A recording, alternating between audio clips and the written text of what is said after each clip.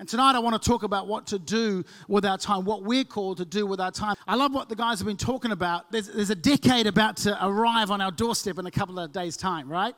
A decade, 10 years. And I want to talk about, here's some things that weren't around, right, that have only been around really in the last 10 years. So 10 years ago, these things weren't even around. How many know Uber wasn't around, right? How many use Uber? Yeah. How many have got the app but have never actually used it? Yeah, quite a lot of you. Yeah, because you've got to have the app, right? But you've got to have the money as well. Instagram, can you believe Instagram wasn't around, right? None of us, what were we all doing? We all had so much time on our hands, right? We all went to the toilet just for 2 minutes.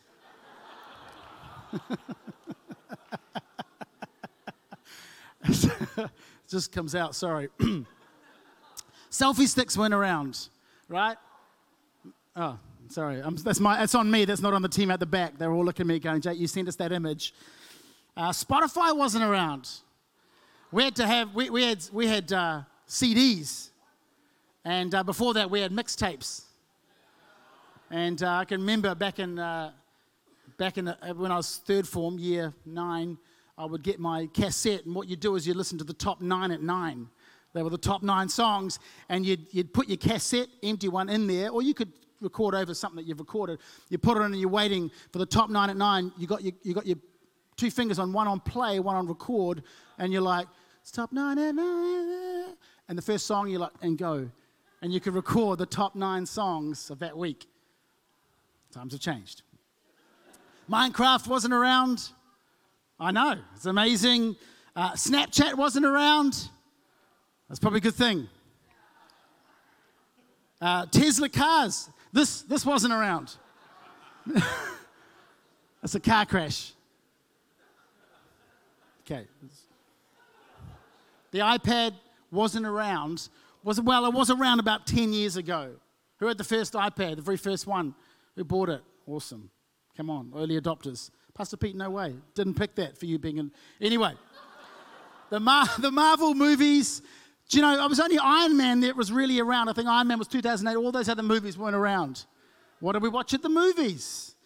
And finally, and this is the big one that you're all waiting for. These guys weren't around. For 10 years, we've been singing, that's what makes you beautiful. You're insecure. Come out the door. Anything on the floor. You didn't. It's like bad karaoke, you know, when you get up. Yeah, man, I know the song. I'll dominate the song. No, I forgot that's right. That bridge is really long, and I never know the words to it. You know, there's long. You know, if you're going to sing "Sweet Child of Mine," you got to know that it's a great song. The intro is about 1:42. So I'm just warning you now. If you find yourself, no, you won't be doing that. But hey, we're going to read the Bible. And we're going to read out of John chapter 10. And this is the message I really feel on the cusp of this next decade to talk about. Again, this morning we talked about time. We said time is important and time is short. But really it's about, okay, what do we now do with our time for the next decade? Right? A decade is a significant period of time. We can do amazing things with it. Or we could have a decade like we had before, where we kind of figure, well, I'm just now 10 years older than I was before. Right? But how many know that's really not the life that God's called us to live? True? When everyone's a little bit quiet. That's not the life that God's called us to live. And so I want to talk about, this is the kind of life I believe that God has called us to live, and it's contained in John 10. And so we're going to read John 10, 11 to 18. This is out of the New Living Translation. And it says this in verse 11. This is Jesus talking. He says, I am the good shepherd. Right? Everyone say, good shepherd. I am the good shepherd. The good shepherd sacrifices his life for the sheep. A hired hand will run when he sees a wolf coming. Right? You got to remember, a hired hand will run when he sees the wolf coming. He will abandon the sheep because they don't belong to him and he isn't their shepherd. And so the wolf attacks them and scatters the flock. The hired hand runs away, listen, because he's working only for the money. And he doesn't really care about the sheep. Verse 14, I am the good shepherd. I know my own sheep, and they know me. Just as my Father knows me and I know the Father. So I sacrifice my what? My life for the sheep. I have other sheep too that are not in the sheepfold. I must bring them also. They will listen to my voice, and there will be one flock with one shepherd. The Father loves me because I sacrifice my life so I may take it back again. Right? The good shepherd sacrifices his life so that he may take it back. No one can take my life from me. I sacrifice it voluntarily. For I have the authority to lay it down when I want to, and also to take it up again. For this is what my Father has commanded. Amen. Amen. I was reading some stats about the housing market. How many are trying to get on the housing ladder? Lift your hand if that's you. Come on in, faith. I really believe it's really important.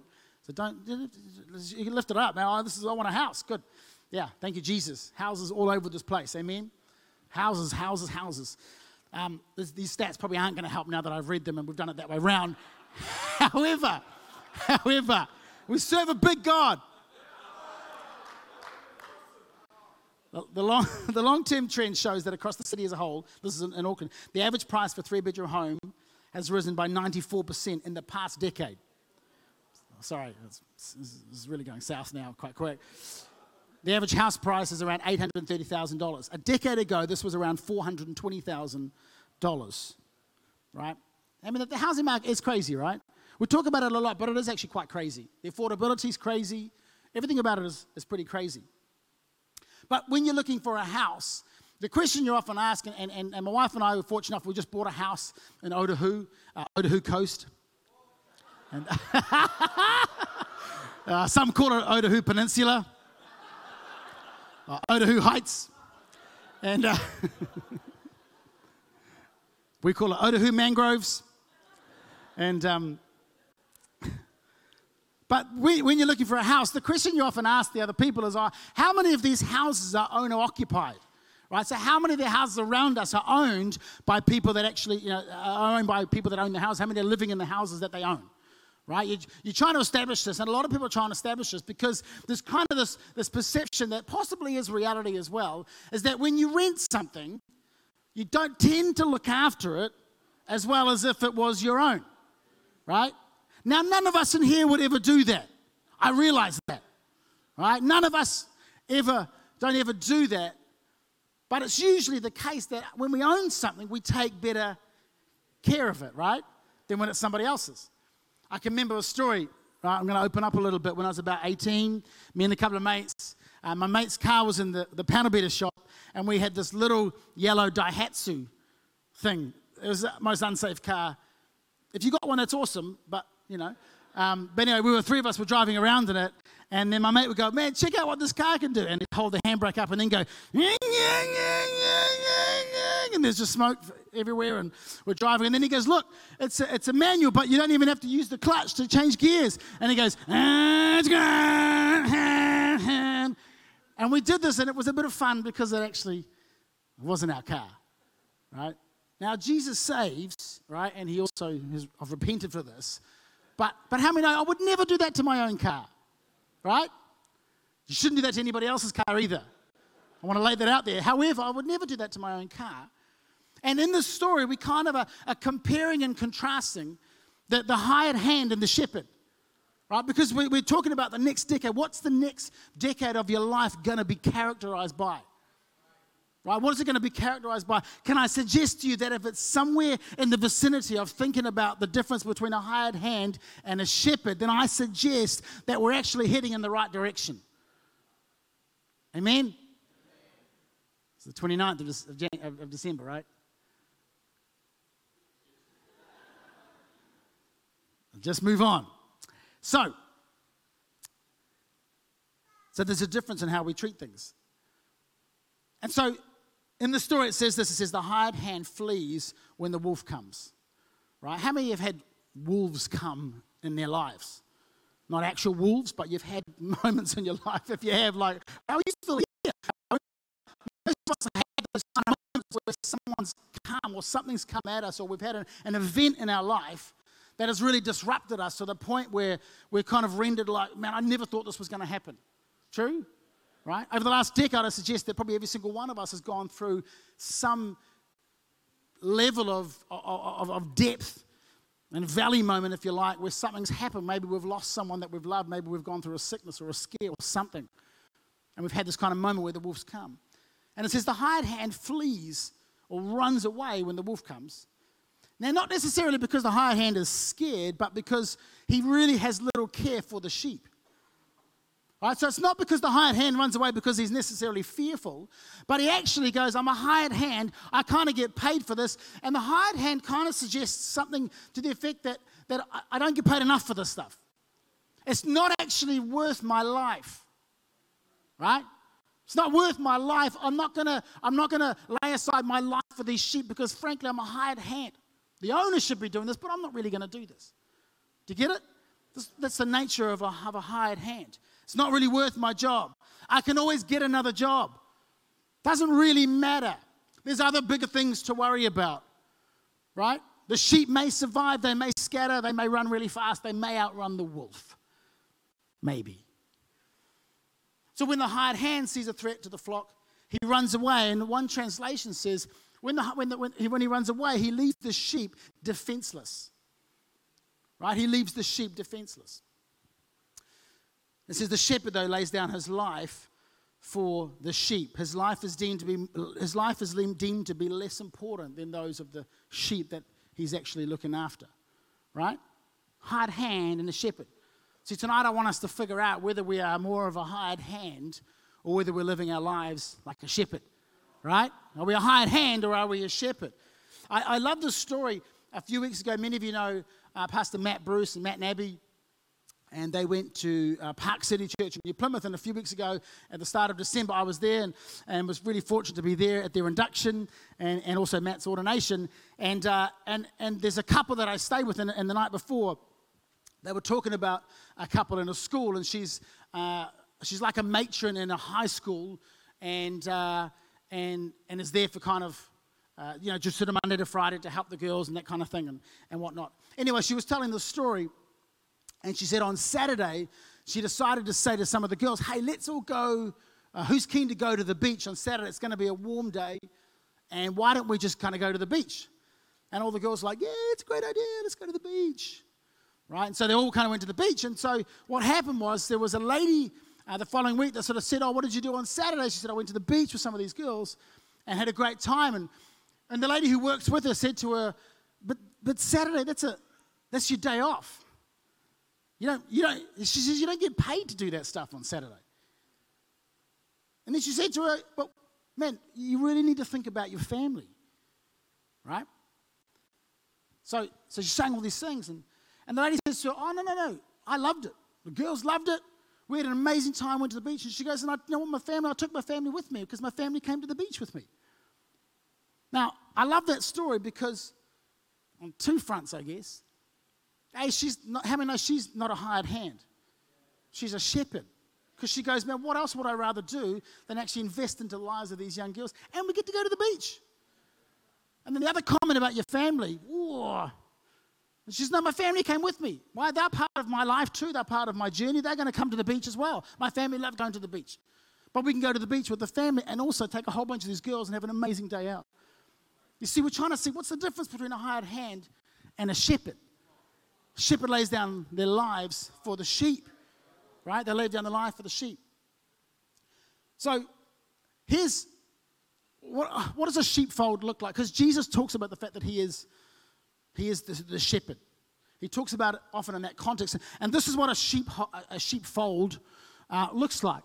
And so again, it's a bit of a grainy picture, I'm sorry. But it gives you the idea of what these ancient sheepfolds were like. And what you've got there is you've got a gate. Remember when Jesus often refers to himself as the gate? I am the way. Right? He's kind of referring often to these sorts of pictures where there's a shepherd sitting right in the gate. And so what would happen is when they got the sheep back that night, the shepherd would literally come and he would sit in the middle of the gate, right? Because a shepherd, he lays down his life for the sheep. So that's the picture you get. The sheep were all contained. Remember when Jesus talks about the 99 and the one? The 99 were in there, there was one that wasn't. And so it required what an all-out search to find the one, to bring the one back into this area of safety and security, right? And so the shepherd would rest and would literally sleep within that entranceway into the sheepfold. Crazy picture, right? Now when you think about Jesus, you go, man, I am the way. Like, I am the way through. I can't get through unless I go through who? Jesus. I am the way. He is the way. You've got to literally wrestle through past Jesus to get to God. He says there's no other way around it. I've got to go through Jesus. I am the way, the truth, and the life. So this is the picture we get. It was this stacked stone-high compound. And I love this picture because Jesus literally becomes the gate. They didn't have a gate. He says, I am the gate. I am the way through.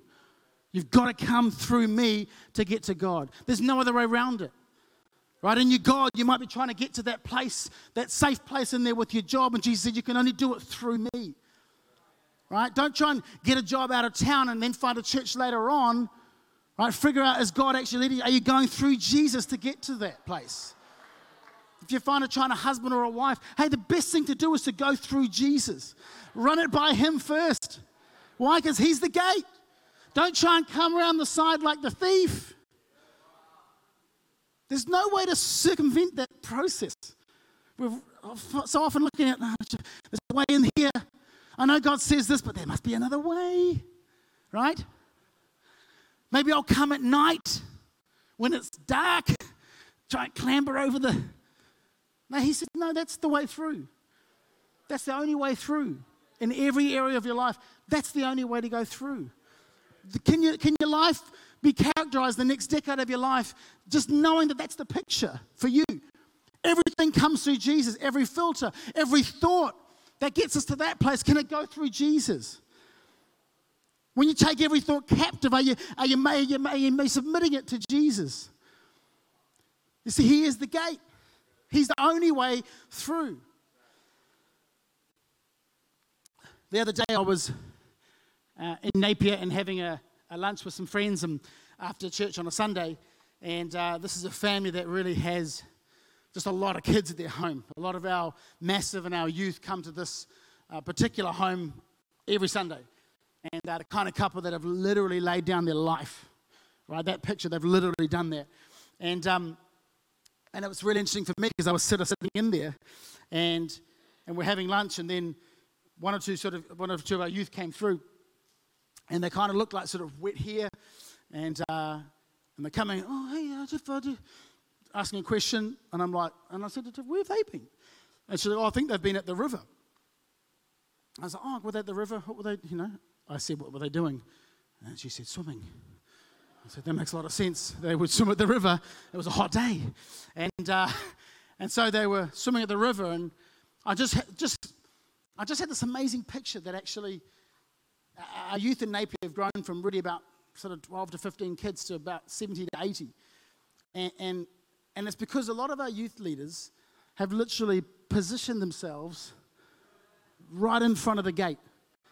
And I'm almost saying to our youth, no, you've got to kind of come through me. I'm prepared to lay down my life, right, for you so that you can be safe in here.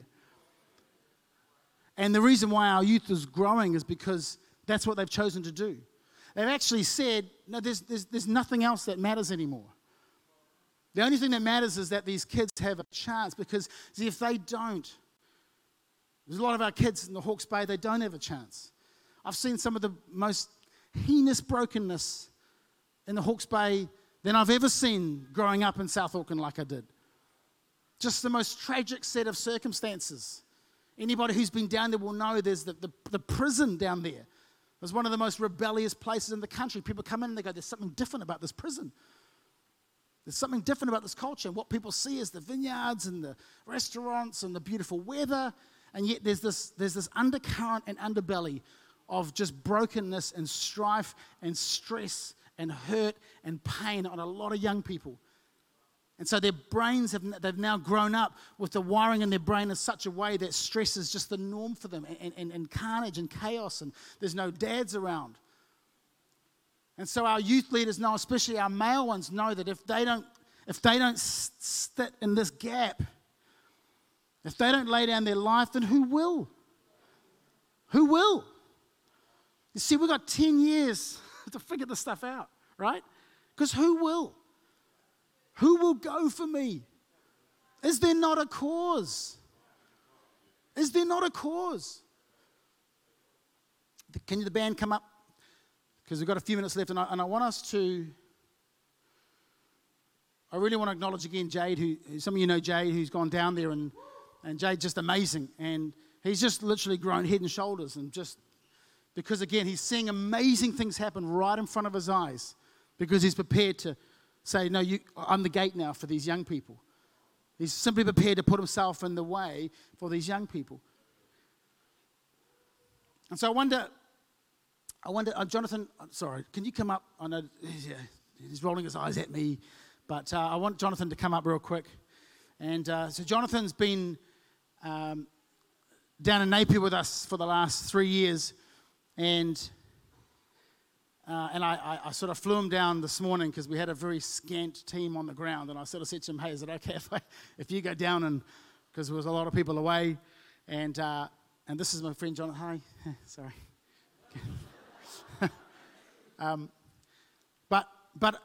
And Jonathan won't mind me sharing this, because I think his story is one that, in a way, this is the essence of what we're trying to capture in these scriptures, right? And again, if you know Jonathan's story, his father passed away before he was even born, and so really grew up not knowing a father, and had great people around him, and came to know Jesus probably through Sean Ty, more or less, and who was part of this church, and I love this picture because Jonathan is sort of, he shared at our Fee and my final service, and I hope you kind of understand the context of this, that this is my story, so it's not, you know what I mean? It's not, this is what happened for us, but I want you to figure out your own plan with the scripture. And so when Jonathan came down 3 years ago, I didn't say to Jonathan, hey man, I'll be your dad.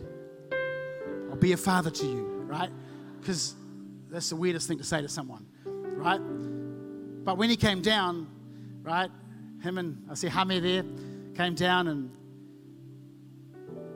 they sort of start out working their life, and he really comes down because he had a conviction from God to be in the Hawke's Bay, and didn't know how to cook and clean, and I mean, didn't know anything really, you know.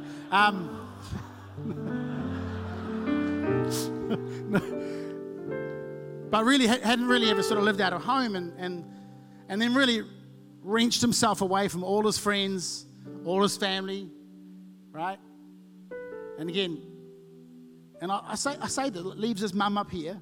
A lot of his family's in Australia, and he really helped his mum out a lot. But recognized that there was a cause, and so moved down. First year probably thinking, what am I doing here? Wasn't seeing the things that were really on his heart.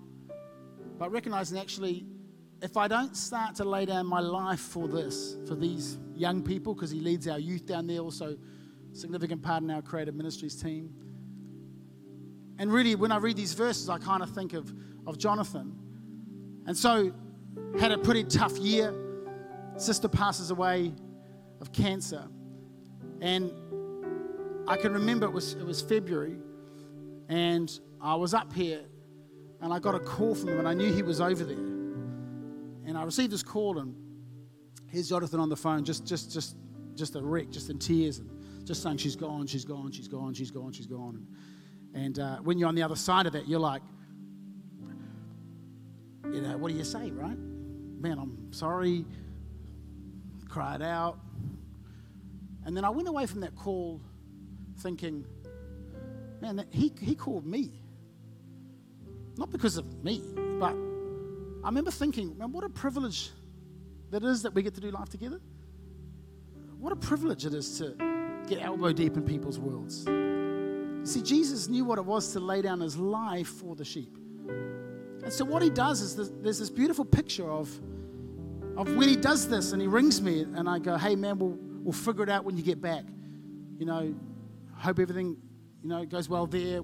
We'll see you when we get back in and we'll start to figure it out. But see, when the shepherd lays down his life for the sheep, what he does is he sort of positions himself here and he says, no, I'll go in front of you now. I'll try and shield you as much as I can from, yeah? I can't shield him from the pain and the hurt, but I can say, I'm with you. We're gonna go ahead together. Why? Because he lays down his life for the sheep. You see, because he's in the fold, right?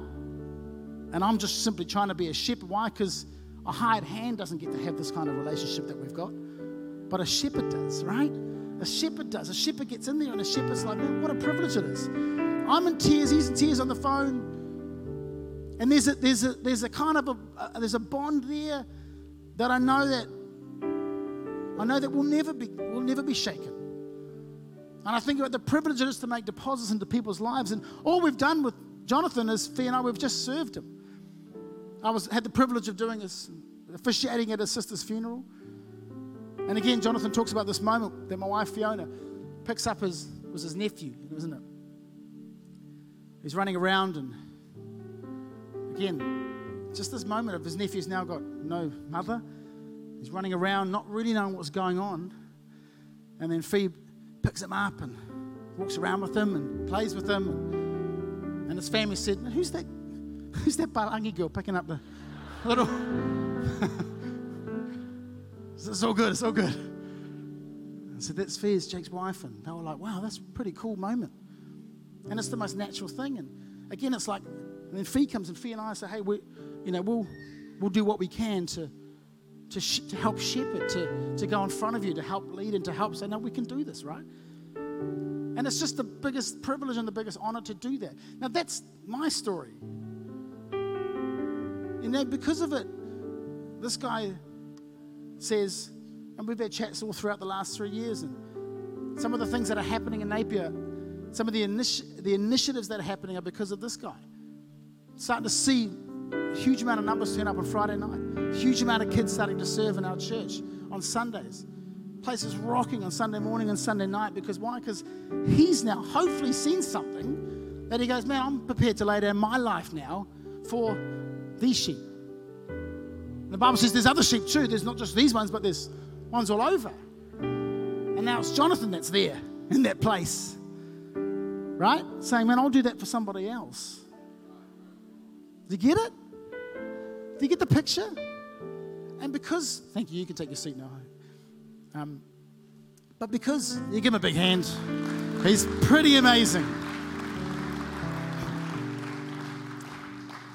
Gets married in just over a month's time. Beautiful lady.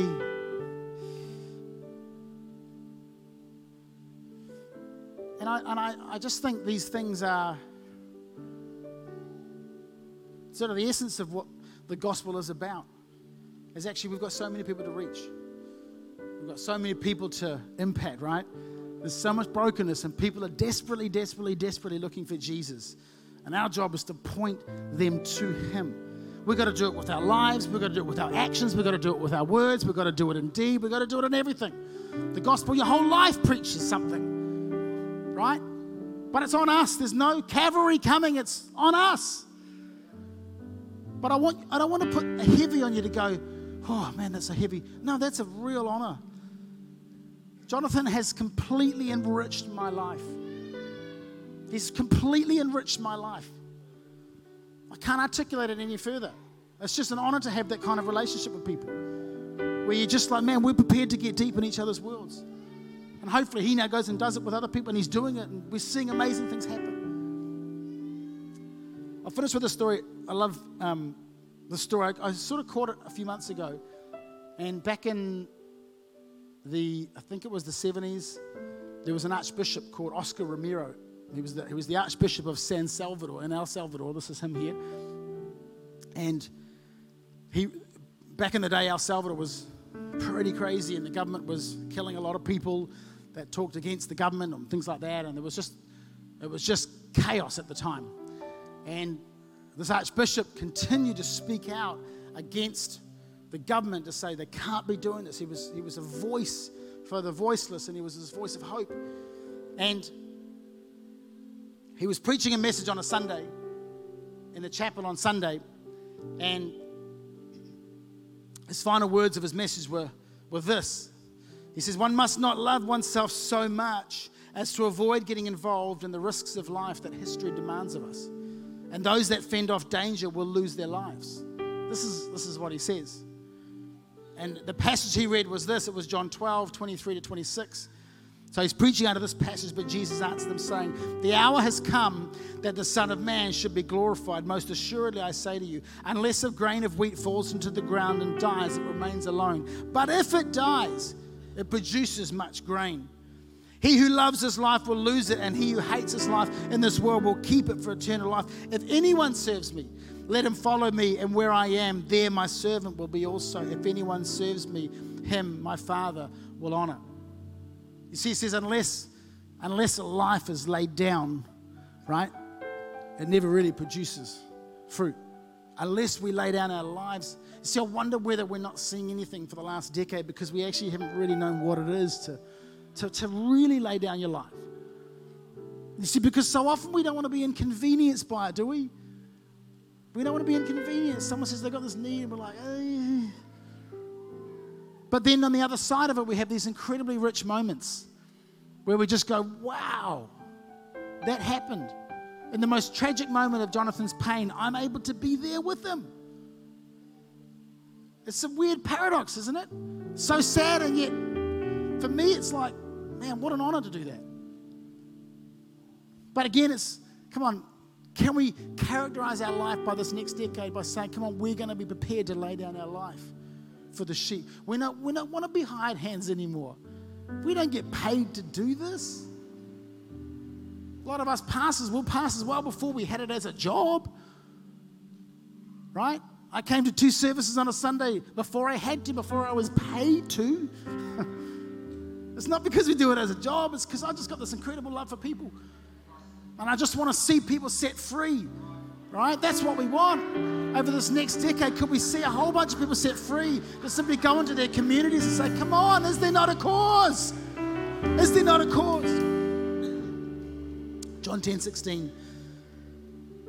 Jesus says, I have other sheep too that are not in the sheepfold. I must bring them also. They will listen to my voice, and there will be one flock.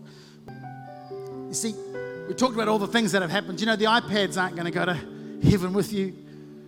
The fidget spinners aren't going to go to heaven with you. They're cool, but hey, it's not all about that. We use those as a bit of a joke to say, man, look how fast time flies. But none of that stuff can come with you. But the deposits that we get to make in people, see, they last for an eternity. The deposits that you and I get to make in each other's lives, that's what lasts everything. That's what outlasts everything.